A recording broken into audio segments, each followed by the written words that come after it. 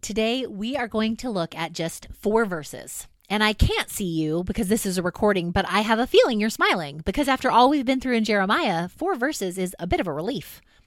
Today, we're also not in a phase of the cycle that we have described along the way. We're right in between 2 phases, the destruction and the restoration. It's a pivotal moment in the story. If the people have been listening, then they're hearing God calling out, "Will you trust me again?"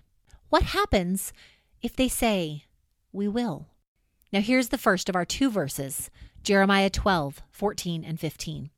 "Thus says the Lord concerning all my evil neighbors who strike at the inheritance with which I have endowed my people Israel." Meaning, the neighbors are the nations who are coming after Israel's land. God says, "Here am I am going to uproot them from their land, and will uproot the house of Judah from among them. And it will come about that after I have uprooted them, I will again have compassion on them, and I will bring them back, each one to their inheritance and each one to their land." We've mentioned at another time how the land was incredibly significant for God's people. They had trusted God as they journeyed to the land. They trusted God to take care of them before they had the land. And for a long time, Israel had been rooted in their land, enjoying the fulfillment of God's promise. Losing the land, you'll remember, was a consequence of not trusting. The people shifted their trust from God to the idols of the nations, called Baals in Hebrew and No Gods by John Goldingay. They walked away from God towards the no gods, and as a consequence, they were carried away from the land God had given to the land the no gods supposedly ruled. Generations have since passed.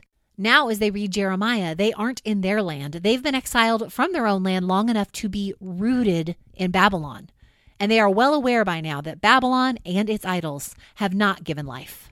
The first time they were uprooted, it was devastating. Now, in exile, they are learning to trust God again. And so to hear that they are going to be uprooted, this time it's hopeful. God is going to uproot the evil neighbors and uproot Judah from Babylon. God will bring them back, replant them, as it were. They've gone through destruction, and there's the chance for life on the other side. But it's not limited to just before God's people. God is, as always, looking to the nations that Israel is meant to bless. And so the passage continues like this in verse 16.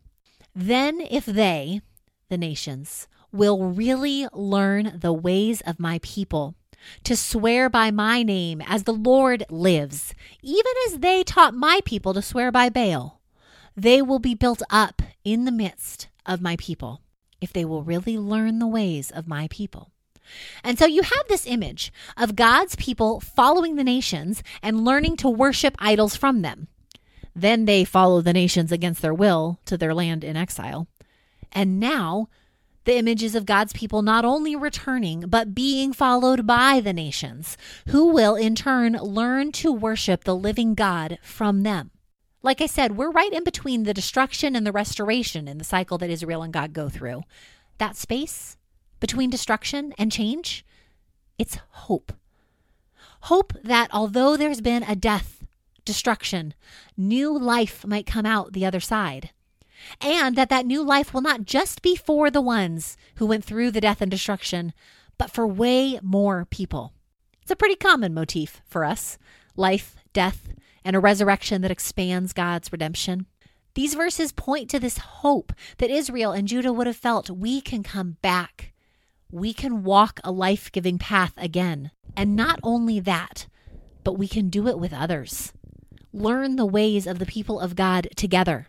Live a life worth living together. I hope for that too. I think you might as well. This question, what makes life worth living? It hovers over and it weaves through this whole book.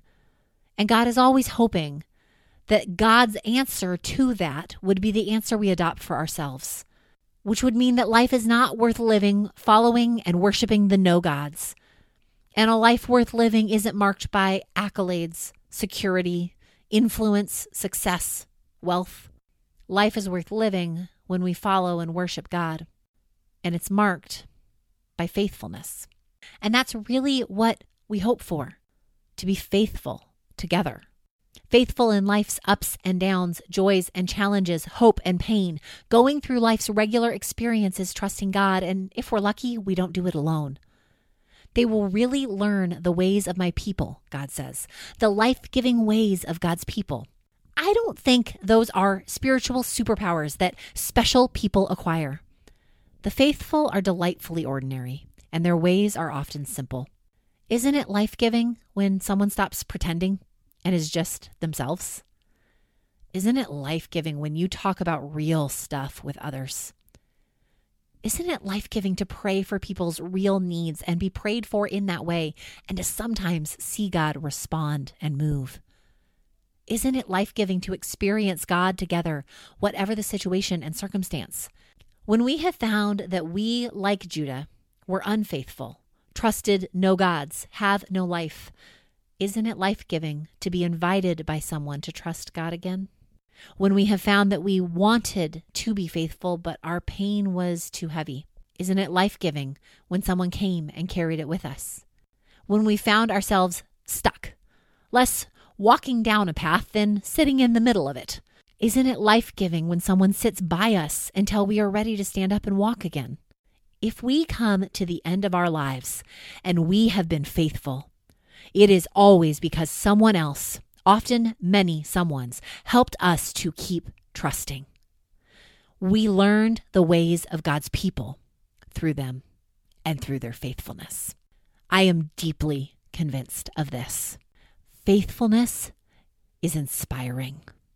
And I think there is a deep need for a group in the Pomona Valley to say, all we want is to be faithful. We will learn the ways of God's people, and then we will practice those ways and teach anyone who wants to join us those ways as well. There is a deep need for a group that says to those who don't trust God, have your no gods given you life? Would you like to try and learn this way with us? There is a deep need for a group that has determined in their deepest heart, life is worth living because of Jesus. Life is not worth living because the circumstances are just right. Life is worth living because we live it with Jesus and with the people who love Jesus too. Ultimately, Jesus is the climax of this story of God's commitment to be a life giver. God comes in a body answering the same question, what makes life worth living? And saying, follow me. And Jesus is nothing but faithful. Faithful even though that leads to death, because then there can be hope beyond death. Jesus lives, and there is nothing more worthwhile than following him together.